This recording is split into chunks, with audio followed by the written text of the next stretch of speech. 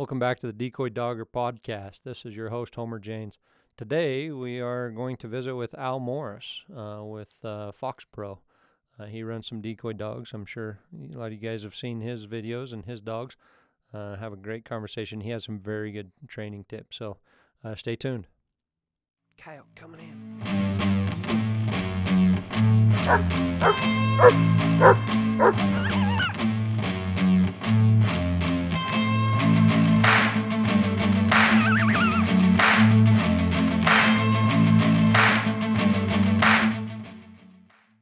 Al Morris, appreciate you joining us on the podcast today. How are you, sir? Good. How are you? Oh, pretty good. Hey, so we're talking about decoy dogging, and I know you do a little decoy dogging. And so tell us a little bit about your background in coyote hunting and how you got into decoy dogs. Well, we started, the World Championship in 1997, and me and Garvin Young, that was the first year we entered, and we won it. Yeah. And right You there, should have just quit that, then, ended on top, right? And then never be beaten. Well, we should have quit after that first year. We'd have been money ahead. But then you won a few more years, so it's all right. No, I told Garvin we'll win this thing every year because it really was. It was a series of events that took place. It was a really rough year as far as weather, and we just had a window with a bunch of coyotes in between some weather, and we killed 9 coyotes by noon the first day and killed 2 more for 11 the first day. And then, man, the weather really came in and shut everybody down the second day. And we managed to kill 2 more, even in the really bad weather, for 13 coyotes. And we won the world championship. Yeah, that's probably the lowest number in a long, long time for a world championship. Yeah, in 1997, it was 13 coyotes won, and the closest team to us had 7. Oh, geez. And they killed 5 of their coyotes on the day 2. Oh, really? So they found a pocket of coyotes with mediocre weather, and they killed 5, and they took second with 7. But I told Garvin, I said, we'll win this thing every year now that we've learned how to locate coyotes and find coyotes. And it took us 11 years to win in 2007. Then we back-to-back that in 2008 to become the only 3-time world champs alive. And then in 2016, I was 50 years old. Me and Garvin did it again, won our 4th. Nice. And we lost the world championship by 10 minutes one year. 13 coyotes won it that year. We had 13. We were 10 minutes behind the other team that won. Oh, wow. And another year I missed a coyote on the second to last stand. Well, I didn't miss him. I shot him covered him up 3 times with a shotgun. And that's when I realized that we needed a better shotgun load. And anyway, there's just been a series. We should have 4 or 5 more world championships, me and Garv, but we're happy with the 4. And now, of course, that was Bill Countess rules, and now they've got a different set of rules, and it's not the same. It's more of a participation medal. And me and Garvin, the guy that runs the world now, said he didn't want me and Garvin there, and so I won't participate in anything to do with the world championship now. And it's more morphed into what it has, and it's stupid, and it is what it is. But anyway. And that's a different topic we can go into. Yeah, no, we can go into a whole different conversation. But anyway, the decoy dogging started in, my youngest daughter, Mackenzie, was born in 1995. Okay. And 2 years later, I win the world championship. And then in 99, Chopper Miller went to Wyoming and bought some of these Wyoming curs. Okay. And they're the white curs, the Wyoming white curs. The guy, the Kemmer cur or whatever they're called. Well, it's a cross between a Kemmer and a blackmouth, and there's several curs that the guy bred. They look like white labs, is what they look like, but we dock their tail, and I can tell how serious a decoy dogger is if they dock the tails on there, because we literally watched coyotes pin a dog one day and kill it by its tail. Yeah, no, that's true. And so most, and not all decoy doggers dock their tails, right? But the serious guys, the government guys, the guys that I learned from, they dock their tails on their coyote dogs, because that's how, if you've ever seen coyotes fight, if you've ever seen coyotes interact with each other, they tuck their tails up under their chin. They literally tuck it under their whole body, and the tip of their tail will come up under their chin. Yep. And the reason they do that is because tails are great leverage points. They another coyote can grab a hold of that tail. Especially they're great big fluffy ones that you get a lot of grip on.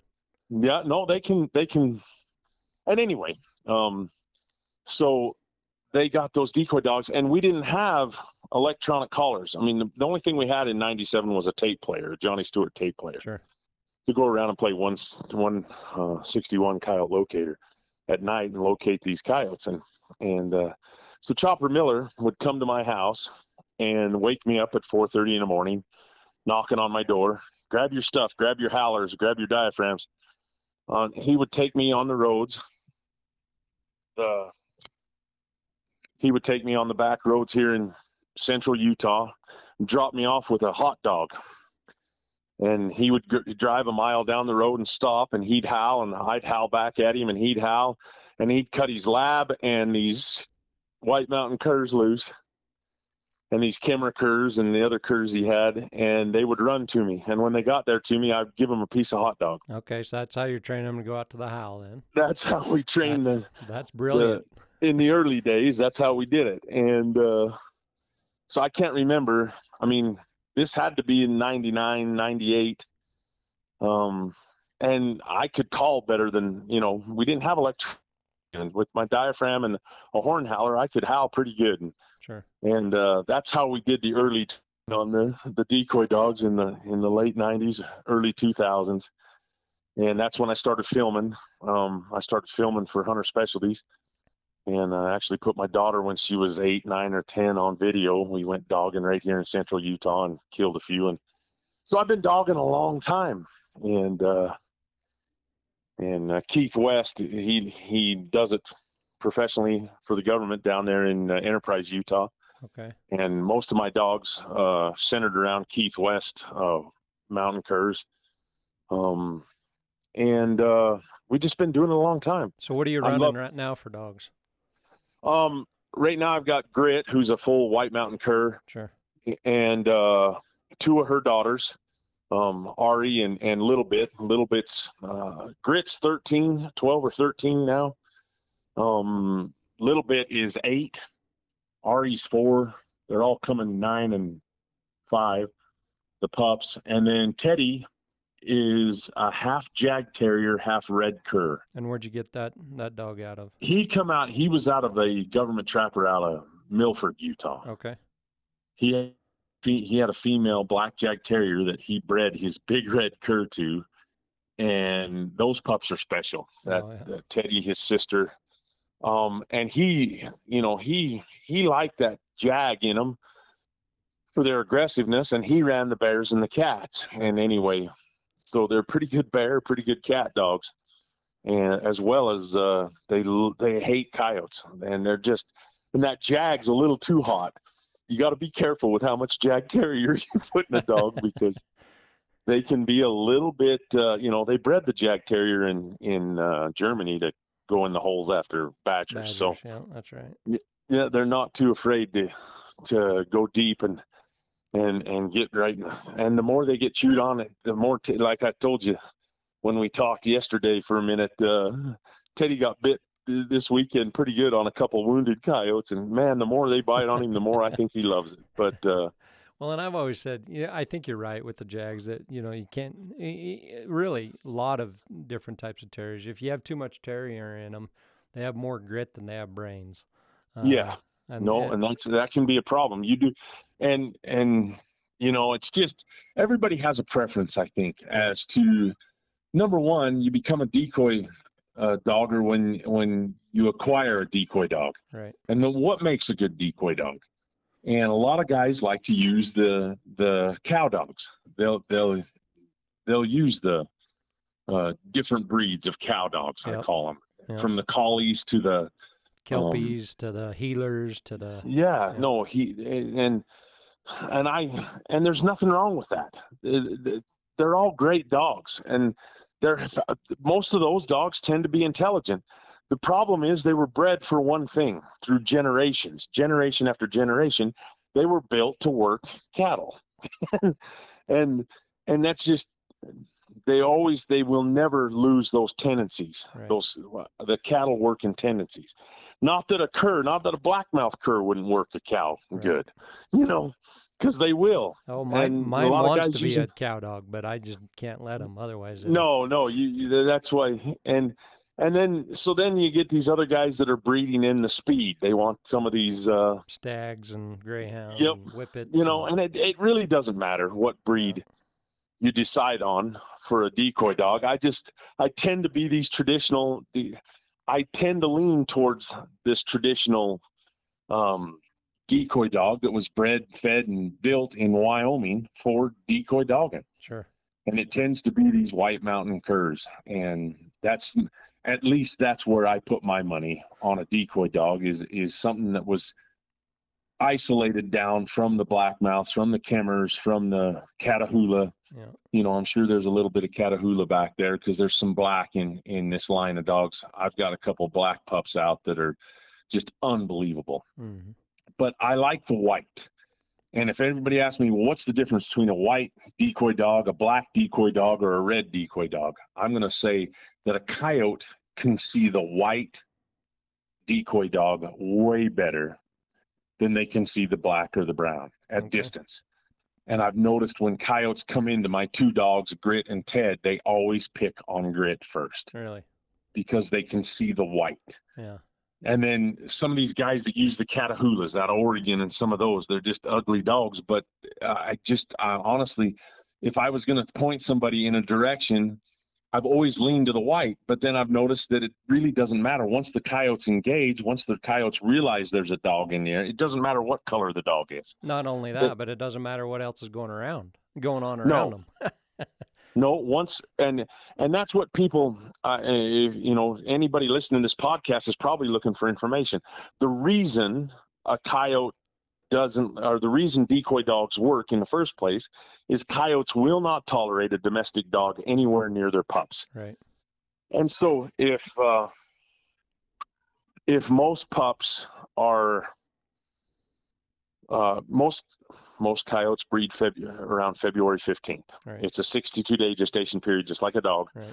And then they have their pups the last week of April, first week of May. Now, they can breed in January. I've seen them breed in late December. And so you just count 62 days, you're going to have pups in the dirt. Yep. First 15 days, those pups are in the den.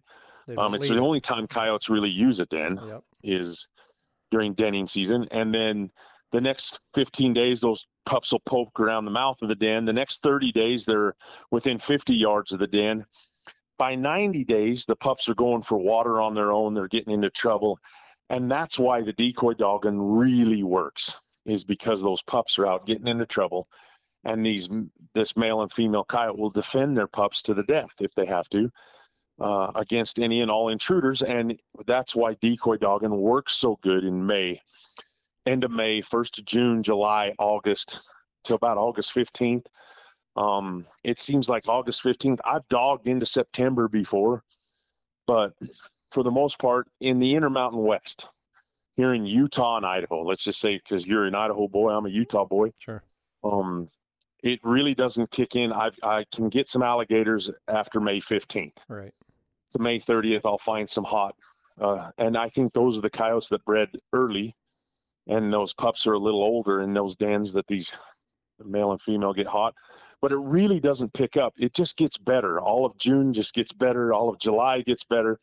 And that first week of August is my favorite because the pups are 3/4 grown by the first week of August. And they're and I call it the family special when you get 7 pups, 2 adults, and you've got 9 coyotes trying to eat your dogs. It's about the funnest thing you can watch. Yeah.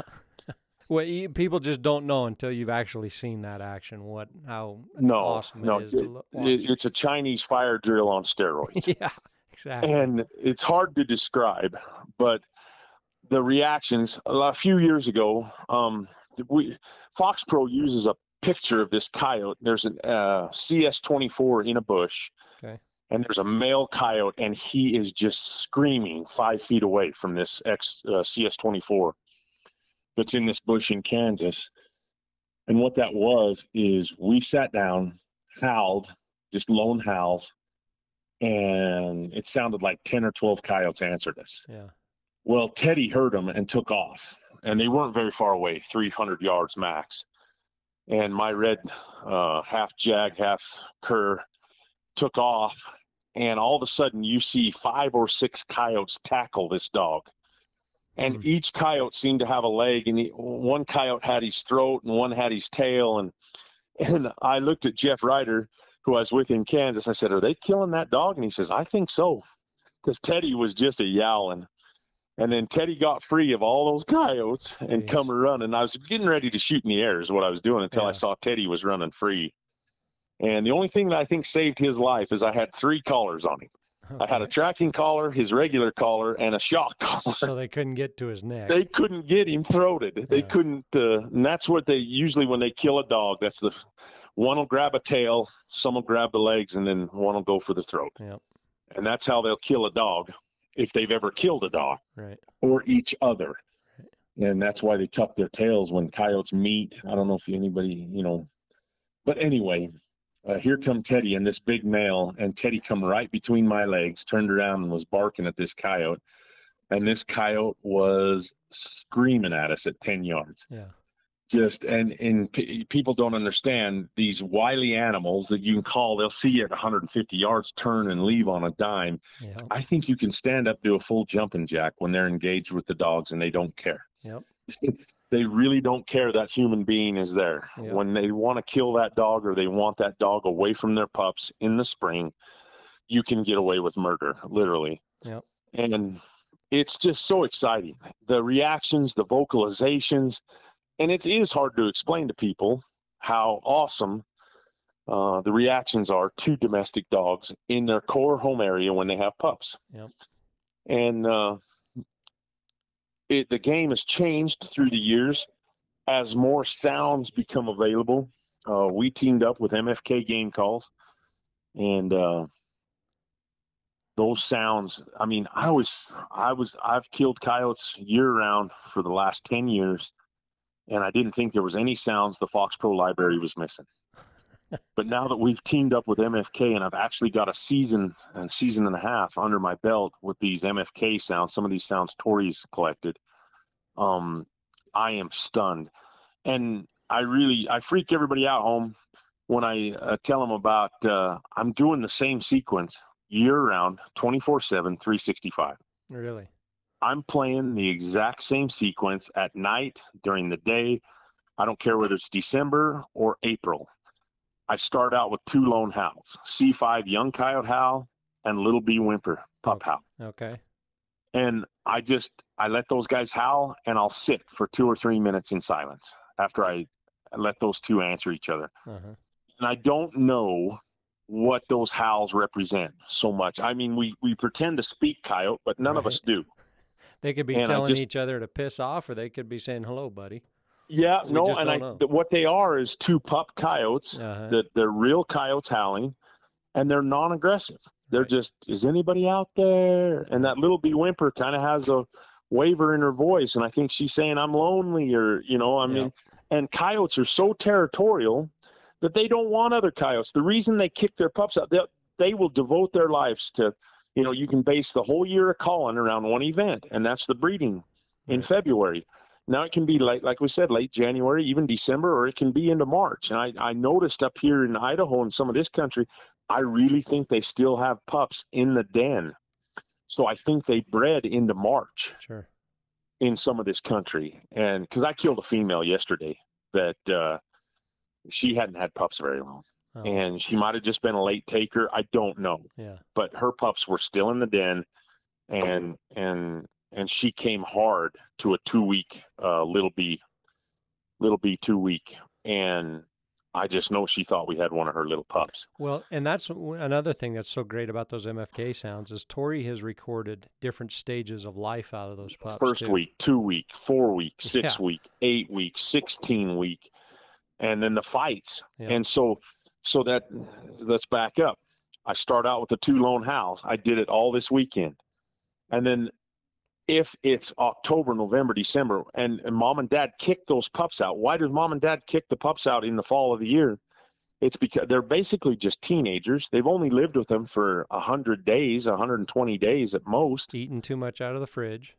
And they kick them out. And the reason they kick those pups out, I think, and what an old trapper told me, Roland Hansen, did nothing but kill coyotes here in central Utah for sheepmen his entire existence. Okay. His grandpa was a trapper. His dad was a trapper.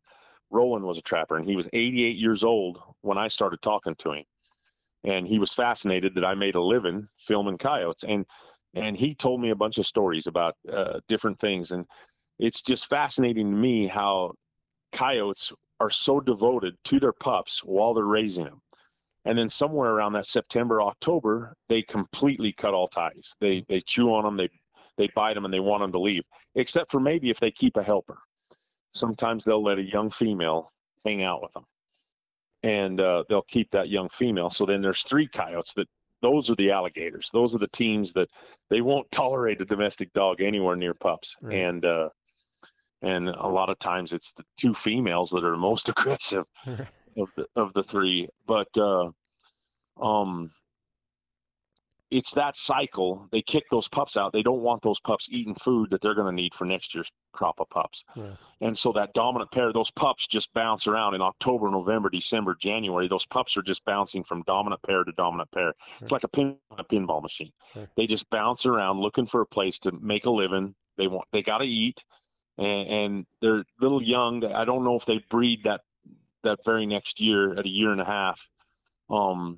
But they can. They are sexually mature. Right. And they can pick mates, but they usually hang out for a year together, some of those pups, and then they'll disperse with other coyotes that they meet along the way. And things happen. Parvo, distemper, roads, hunters. Right. I mean, we're all trimming from the moment those coyotes are born, they start dying. Right. And this time of year, I go straight into the pup, got milk, canine pups too. Then I go to the little broke bee or the broke pups. And then I go into the pup fights, little bee stanky fight, little bee bam fights. Yeah. I'll play some of those. I'll do pups 314 from the Fox Pro library. And then I always finish with Pound Town and pup distress 3 and pup screams. And in the fall of the year, I'll do the 2 howls, but then I'll go into the rabbit. October, November, December, I'll play the rabbit for 10 minutes. And then I go into the pup fights and the pup screams and Yeah, and I've had guys say, why are you howling during winter? And I tell them, look, if you use a super submissive sound, a pup howl or something like that, they're thinking, oh, there's a dead rabbit over there, and there's a little dude that I can run off. So decoy dogging is just a completely different angle, and it really opened up my eyes. I met a guy, Justin Amott, 10 years ago at an elk calling contest, and he said, why don't you come hunt coyotes with me in July in Oregon? I said, why in the hell would I hunt coyotes in July? It's hot. It's hot. It's miserable. And he said, because in the high country in Oregon where I hunt, it's cool. Right. It's awesome. And you'll get callings you've never got. And I said, well, I decoy dog. He says, I've never used dogs ever. Yeah. And I love July and August calling. Yeah. And so I went with him. I didn't take my dogs. I just took my daughter, my wife. We just actually went for kind of a mini vacation up there to meet him and his wife. And they had a nice elk hunting camp that they ran on this place, and it was loaded with coyotes. And I think we called in 23 coyotes in 3 days. Wow. Only killed a handful of them because the girls were on the guns, and they didn't have a lot of coyote killing experience. But it was a fun week, fun 3 days, 4 days of coyote calling. And I realized this summer stuff, outside of dogging, you don't need dogs to do good summer calling, but I took my dogs up there the next few years, and we had we made some amazing video and just had some amazing fun watching these coyotes try to work on these decoy dogs. And it's just the combination of the pups, the decoy dogs, gets the reactions and stuff. And it really is, if you're looking to get into decoy dogging, it's just a lot of fun. And it takes training decoy dogs is a challenge. There's some tricks to it, and so give us some of those tricks, because I don't know if you're a part of our Facebook group, Decoy Doggers, but the most asked questions are, how do you train a decoy dog, and what do you look for when picking a pup? So maybe you could touch on those 2 things for me a little bit. There's no secrets there really. I mean, as far as that goes, you have to see. And then if you really want to get into decoy dogging, there's different theories of operation. Right. Some guys do not let their decoy dogs range. Some guys insist that their dogs sit right next to them, and they insist that dog wait until they call the coyote in. Yep. Him and the dog see the coyote at the same time, and then they will let their dogs interact with that coyote. I was not born of that school. I have been to Kansas with some guys that is the only school they adhere to. Right. That's funny you say that, because the video you told me to go watch, which I had actually seen before, right, you're holding Grit while those coyotes are howling, and then you release her. And right. So and that's, that was because we had been that week before. Every time a coyote howled at me, she had already taken off. Yeah. And she can take off in 180 degrees from where I want her to. Yeah. So I was trying to show her that if she would hang out with me until I was done howling, yeah, she would know where those coyotes were. And she actually now sits by me until I give her the go release. Yeah. And so I love, and Grit is my ranger. Uh-huh. And I have 3 witnesses to the day she went 1.8 miles. I couldn't even hear the coyotes howling. Oh, really? She was sitting there next to me, and she cocks her head, and I go, "Do you hear him? Go get him." And she took off, and she went 1.8 miles on the GPS. Wow. Now I've put this I've had 2 litters of pups out of her, and I put it on Facebook that she went 1.8 miles and brought a pair of coyotes back to us. Right.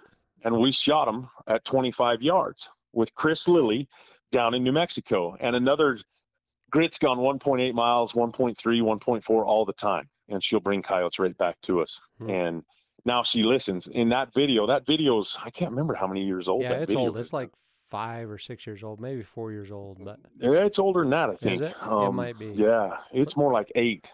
Because like I said, as soon as I pulled it up, I thought, oh, yeah, I know this video. This is where the little girl misses, and the guy, the kid. Yeah, and that 14-year-old got his first coyote. Top. Yeah, that was. Tanner Stokes got his first coyote. Yeah. And Cheyenne, I should have let her shoot when she said, "I've got 2 in the scope." I should have let her shoot. They were only 65, 70 yards right there. Well, see, and that's another thing, too. When you first started decoying, did you have to learn patience not to shoot too quick? Oh, yeah. Yeah. No, I mean, if you see the video we made this weekend, if you own a decoy dog, the ultimate is to let that coyote and dog interact. Yep. And that dog to chase the coyote, and the coyote to chase the dog back. Yep. The problem, and I don't think a lot of guys understand this, is sometimes the dog chases the coyote and the coyote never comes back. and that just happens all the time. Yep, exactly. And so, and that's all training, and that's all. And I think that's some of those guys that insist that the dog stay next to them the entire time. I think they have seen a lot of rejection from coyotes. Right. I think their dogs, and they tend to be the guys that adhere to that school of thought tend to run the bigger dogs, the bigger curs, the bigger Catahoulas, the bigger 90-pound dogs, blackmouths. If your dog, and now we can all have our own biases, can't we? Can I be biased on 100%. This and tell you what I think is 100%. Perfect? I think a 35-pound dog is perfect. Oh, see, that's too small for me. I'll argue with you there. Because I want them to be about 60 to 70 pounds, just so they can handle themselves when those 4 coyotes jump them. Right. Now, I understand what you're saying. And I love that you want a dog that can handle himself by himself. But Grit's 36 pounds. Right.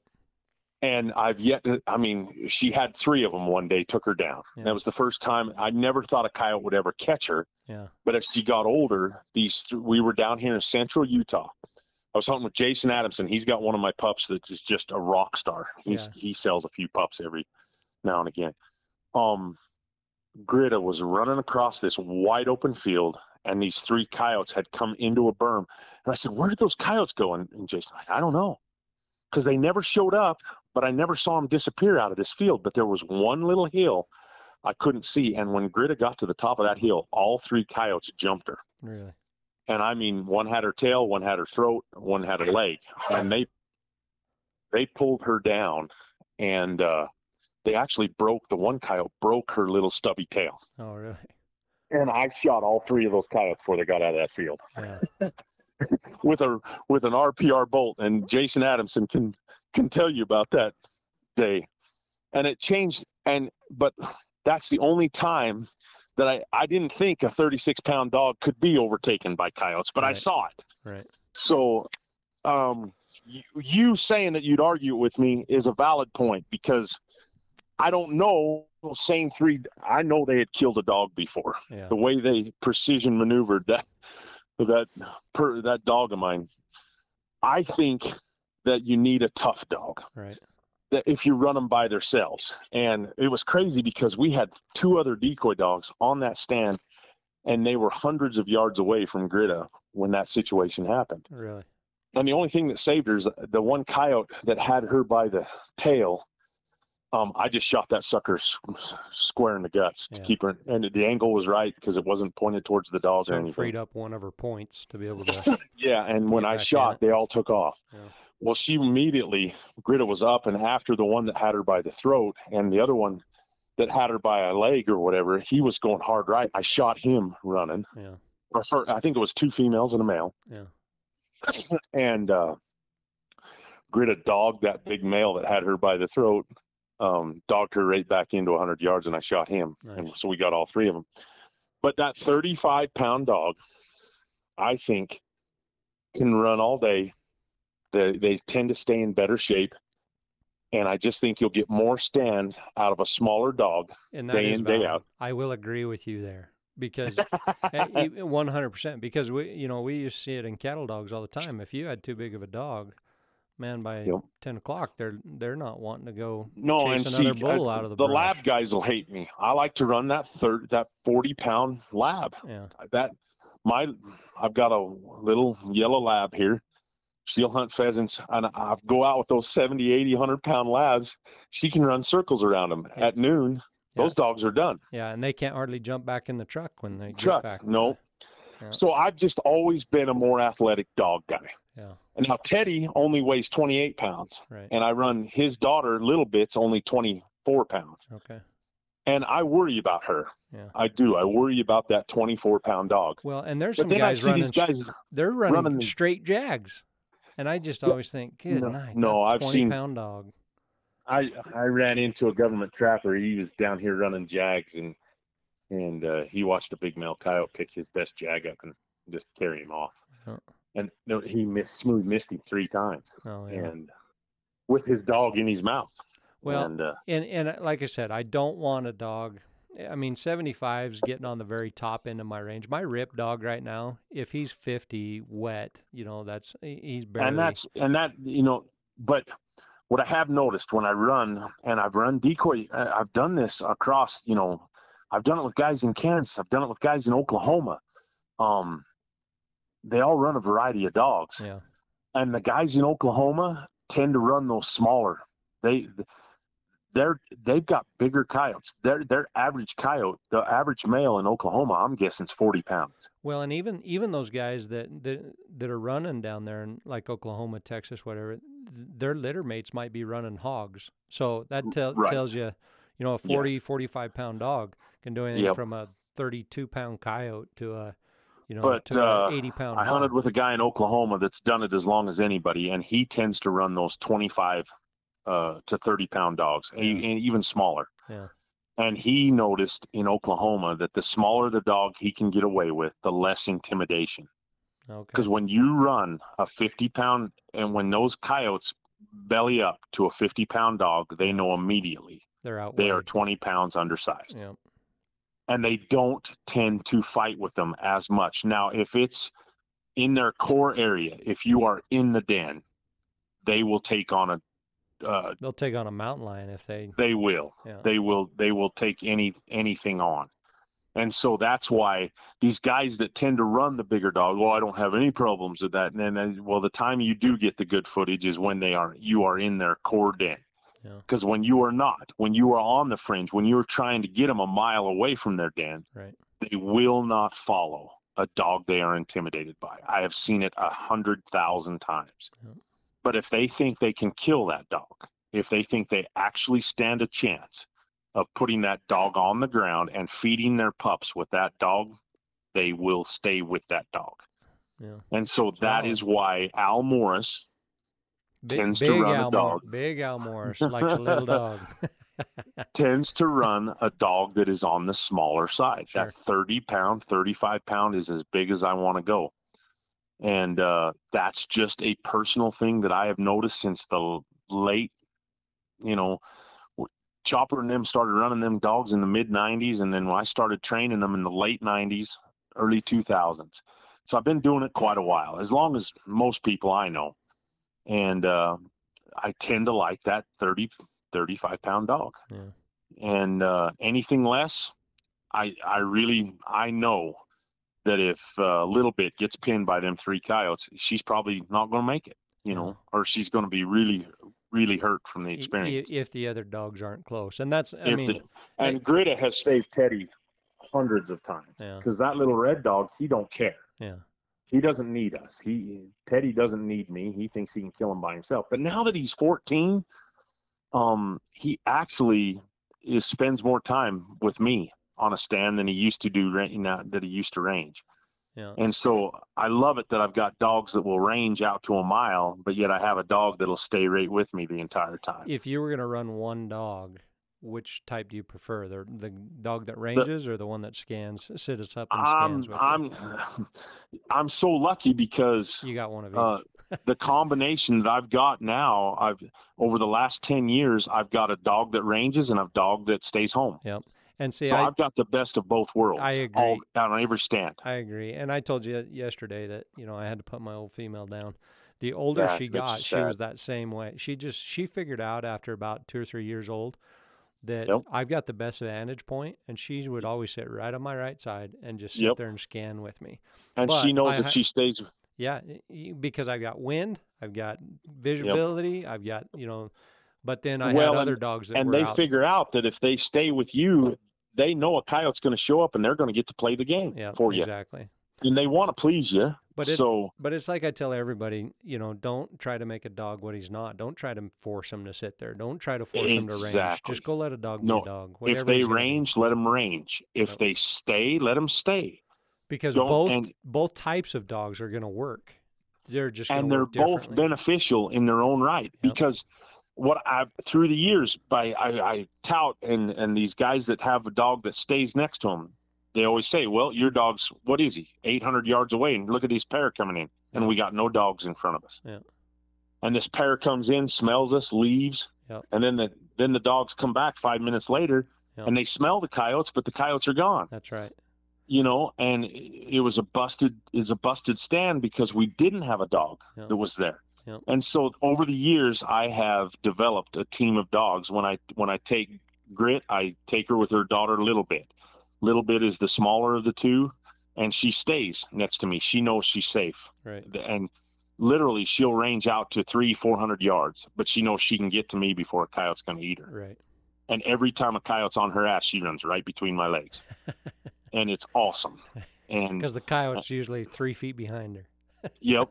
And now that Teddy's getting older, he doesn't range as much. And Ari, the youngest of the dogs I have, she's just like her mama Grit. She will range hundreds of yards, out to 600, 700, 800 yards. Yeah.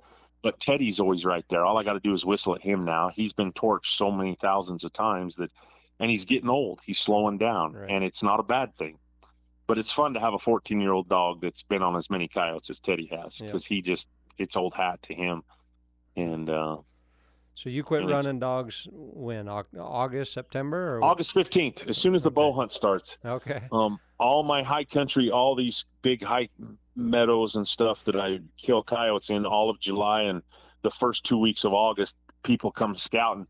But I like to hunt during the week. Yeah. The weekends tend to be busy with people scouting for their archery tags and whatnot. So I hunt Monday, Tuesday, Wednesday, Thursday are my 4 biggest days that I hunt with the decoy dogs in Utah. And then by August 15th, when that bow hunt starts, there's just people everywhere. Yeah. Have you ever had somebody shoot at your dogs or attempt? No, I've been real fortunate, but I just won't put my dogs in an iffy situation. if I can't, and Lord knows we can't control all the factors out there, Right. but typically, and that's why I put collars on them. That's why they all have, Teddy's got a green camo color on him, but Grit, my females tend to I run orange collars on them, and I run the biggest, the Garmin's on the tracking. I won't, and that's the other thing I wanted to talk about.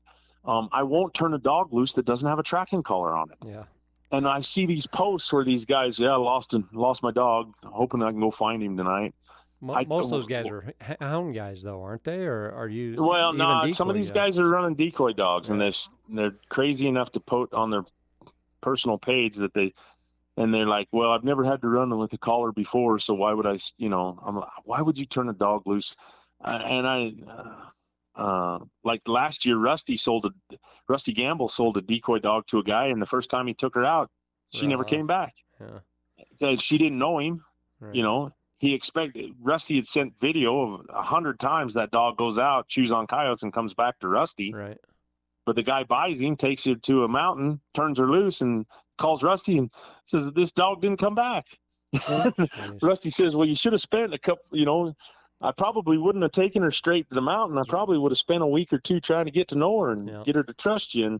And you've got to develop it. That's it's hard for, we need to do a 101 decoy dog. When you buy a decoy dog, take that dog for 100 walks. Yeah. Teach that dog to sit, to come, to stay, on a lead. Yeah. And that dog has to develop a trust. Yeah. And I don't think people understand the bond a true decoy dogger develops with their dogs. Well, and I've always said that the coyote's obviously territorial of his area, right? Well, your dog is just territorial of you. All it's doing is trying to keep that coyote away from you until they learn the game of the cat and mouse to bring him in, right? But initially, it's just a territorial thing, which means you have to have a connection with that dog. You can't go down to the pound and tomorrow go take that dog out and expect a decoy. He's not territorial of you. He's not bonded to you. That dog doesn't know you. Yep, exactly. Doesn't know anything about, doesn't even know really how you smell. Yep. And so it's, it's buyer. You have to develop, and it literally takes years to get those dogs to trust you. Yep. Now, how do you train a decoy dog? Well, with the advent of Fox Pro, when you actually have a collar that you can put 400 or 500 yards away that will turn on and off, volume up and down, there isn't a lot of electronic collars on the market that will do that at that distance. I've actually got 800 yards one day, and I put it on a huge rock, 10 feet in the air, and I got clear up the head of this canyon, and I could get it to mute on and mute off. And so I got the dogs all the way up there, and I turned that howler on. Now, if everybody wants Al Morris's secret to how to develop a great decoy dog, and I've actually had other decoy dog guys tell me, you're not training them right. I don't care. I'll put my dogs against anybody's. I catch a lot of raccoons every year. I'll catch 20 raccoons a year. Okay. I live on a creek, a little spring creek, and I can catch 20, 25 coons in a year. Sure. And I catch them in a live, foothold. Sure. And I'll put them in a roll cage. And I put that roll cage every time I am calling to train my dogs. I put that roll cage at the base of wherever that Fox Pro is. Okay. So they know there's something at the base of it. I will play different howls. I want my dogs to run to the howl. Yeah. When they get there, they find a raccoon. And they can, all of a sudden, this raccoon's in the cage going, and I let them roll it around for a minute, and then I'll shake that coon out of that cage, and the fight is on. Right. And that is how I know the guys I roll with, the guys that I truly believe are the best decoy doggers on the planet. That's how they get pups to fire. And if somebody's never seen a pup that's timid, these curs that I roll with are the friendly. You can let your grandchildren cuddle with these dogs, and they love affection. But when they fire on a raccoon, when they fire on a coyote, when they fire on a bear or a lion, something deep inside that dog, and I think it's just thousands of years of breeding, Right. tells them this is where they figure out why they were put on this earth. Right. And when you can develop a pup from a pup that doesn't understand why it's here on this earth, they're just happy-go-lucky, loving you, but they've never really shown any of that fire. When you can take a pup and let her trail some advanced dogs, and then she sees this raccoon that's snarling at her, and then you shake that coon out, and they start stretching that coon and biting. That coon's biting them back. And I'll actually take dikes and I'll cut the teeth, all the canine teeth on a coon. I won't leave I'll make that coon so he still has a bite, Right. but he's not going to put eyes out. Yeah, and he's sure. not going to, we got so lucky a couple times that we didn't dike those canines. And then a quarter inch from the eye is this huge deep hole. Yeah, because coons are fighters, man. They are especially fighters. There's big males. I've literally seen a half dozen coons in my life that just sit on their butt and bring it, and they can take it. They can take those. But most of the time, my dogs kill that raccoon. But they know when they hear a howl, if they'll go to it, there's something fun going to transpire. There's a reward. And if you think about it, when I was doing it in the late 90s with a hot I was going dog, to say, that's just one of our best dogs was a lab. Oh, yeah. And he went to a house strictly to get the hot dog. Yeah. He was food oriented. And then when he got there, the coyotes were trying to chew on him. He'd run right back to Chopper, and Chopper would shoot the coyotes. That's funny. And so training can be as simple as you make it, or is it advanced? And if you will train those dogs to go to a howl, or at least go investigate the howls, you will kill more coyotes during decoy dogging season than if you just train a dog to sit next to you. Right. There ain't nothing wrong with training a dog to sit next to you. Nothing. I believe that firmly, that's a whole nother school of thought. But I want a decoy dog that can range.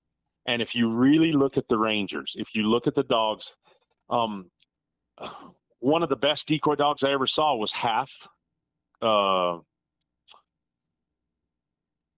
Catahoula, and he was half name some cow dog, not collie, but Australian Shepherd, Kelpie. Nope.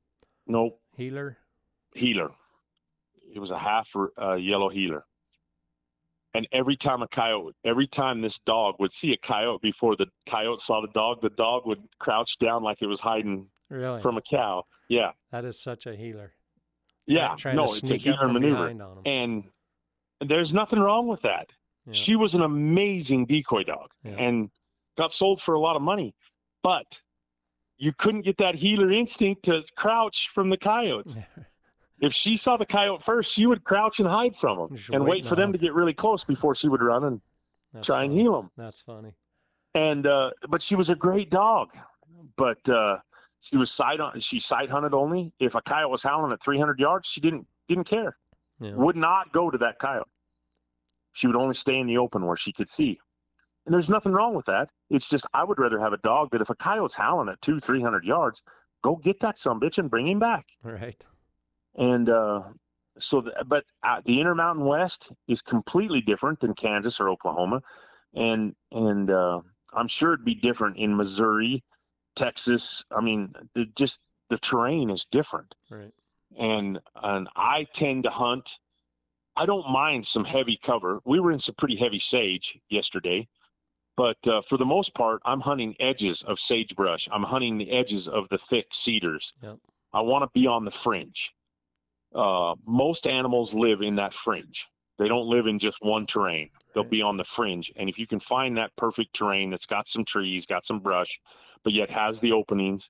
I kill a lot of coyotes up Spanish Fork Canyon with my dogs. And the biggest problem I have up there is the oak brush. Oh, yeah. Those dogs and coyotes will get fighting in the oak brush, and you can't see them. They can be 50 yards away from you, and there's no way in hell you're going to get a shot through that oak brush. It's so thick. Right. So I only hunt. I've learned through the years to hunt the areas that I can get the dogs to bring them out into openings where I can get a crack at them. And when I whistle, Ted and Grit usually come right back to me. They come to heel. And they're not perfect. no, at the end of the day, everybody's got to remember they're just damn dogs. Right. But the more you can spend time with them, the more you can train them to um, uh, entice the coyotes as they learn the little tricks. I mean, if you watch that video of Grit, she's got that pair following her. She turns and faces them, Right. barks at them, and then keeps coming. They just got a little too close, so she wheeled on them. Yeah. And then when and she then felt Teddy comfortable, shows she up came, and he doesn't yeah. need any help. He thinks he can kill him by himself. That's right. And that's the Jag Terrier in him. And after 14 years, I finally got him a little weaned to that. Yeah. But I wouldn't trade him for the world. He's an amazing dog, and that's just it. When you get one of these dogs, the first thing I tell a guy to do is bond with it. The next thing I do before I ever take it out coyote hunting is I would take it 300 yards. I would set a Fox Pro up. I would give it a reward of some kind if it runs to that call. Right. And if you do that a couple hundred times, if you do it just 20 times in the next 3 or 4 weeks, and that dog always runs to the collar. I taught some guys, they bought a couple males from me, and they took these males, and those males, they never put any coyotes on them. They just kept them training. Well, after a while, they would run up and just bite the collar. Really? Because that's all they knew. That's all they'd ever experienced. Those guys never put them on coyotes. Huh. And then they're like, how do you fix these? Right. Like, well, first and foremost, you need to put coyotes in front of them. Yeah. Not just take them training, but actually go call some coyotes in for them.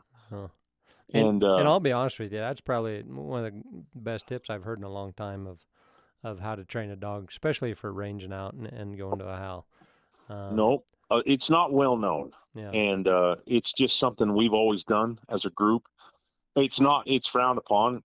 Don't video it. Don't give PETA any ammunition to use against on us. Your coon. Yeah, they frown on it. Yeah, put a hot dog out there. It's the way they train hounds. Right. If you want a hound to trail a bear, or they'll use raccoons in the same manner. Yeah. For the hounds, but I sent a female up to Montana. He wanted they like those Jag Terrier curs. They're a little meaner than a hound, and they like them for the cats and the bears. They want a dog that'll run up and maybe bite on them, and put some pressure on those animals. And this guy had a goal of taking one of my females and breeding it with his best hound. And anyway, this best hound died, and he never got any pups out of. But he asked me to come get the dog, and I'm like, why? He said, I've had her for 3 years. She sleeps under my bed every night, or on my bed if I let her. And he said, I want you to come get her. And I go, why? Because every time they run across a coyote, she'll quit trailing the mountain lion and she'll go chase the coyote. And the coyote always, and now the hounds think that's as much fun as the lions. Yeah. And so he said, I've got to send her. And I was just going to shoot her, but I know you love her. And I've rehomed her, and she's an amazing dog. Yeah. But she's just coyote oriented, and it's what she was born and bred to do. Yeah. And so that's why you want to find a line of dogs that is proven performance on coyotes. I think you can take a blackmouth cur that's been chasing squirrels and probably make it a decoy dog if you employed some of the techniques of training that I do.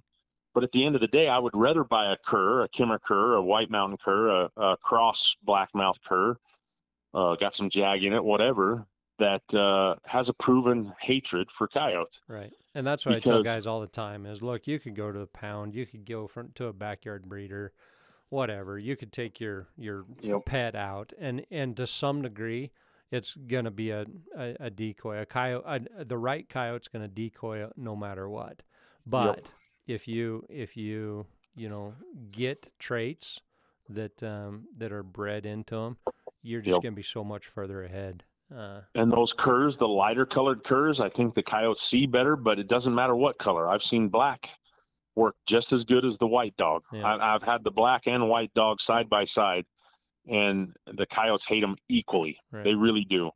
And so color isn't as important as demeanor and as willingness to go and engage the coyote and be tough enough to survive those few times in their life they are going to get chewed on. Right. And it's simply a matter of time. If you cut a dog loose on some of these coyotes have killed dogs, whether they were, neighborhood dogs, whether they were res dogs, whatever.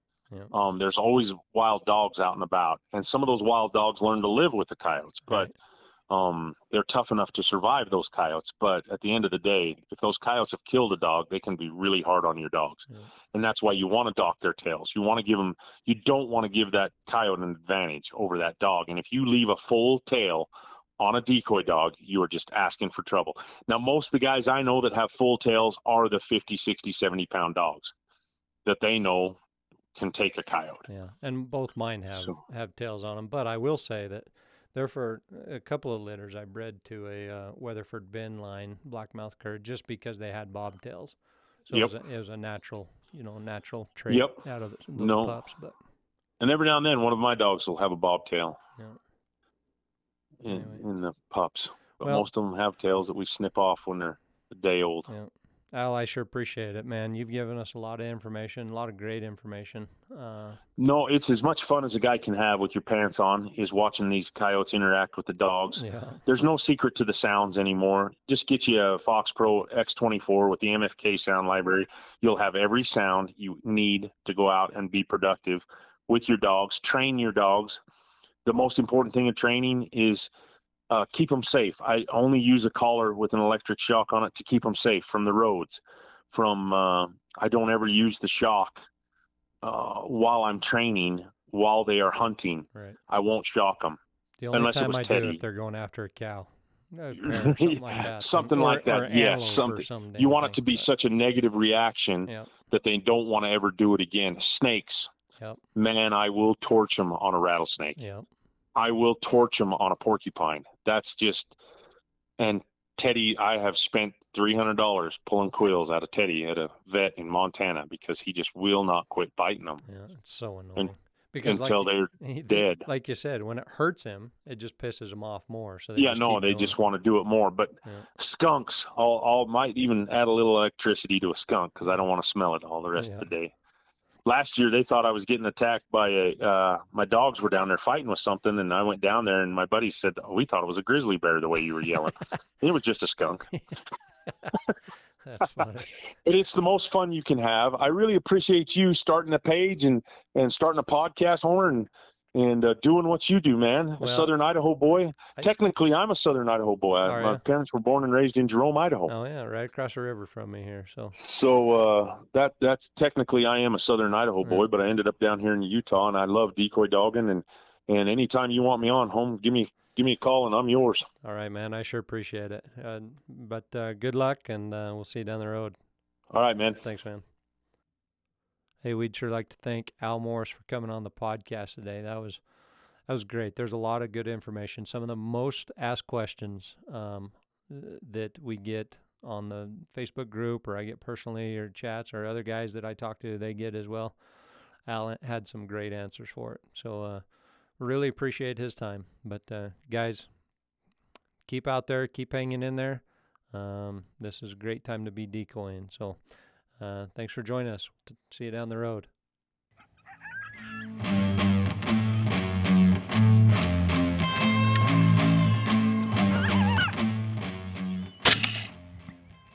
Good dogs.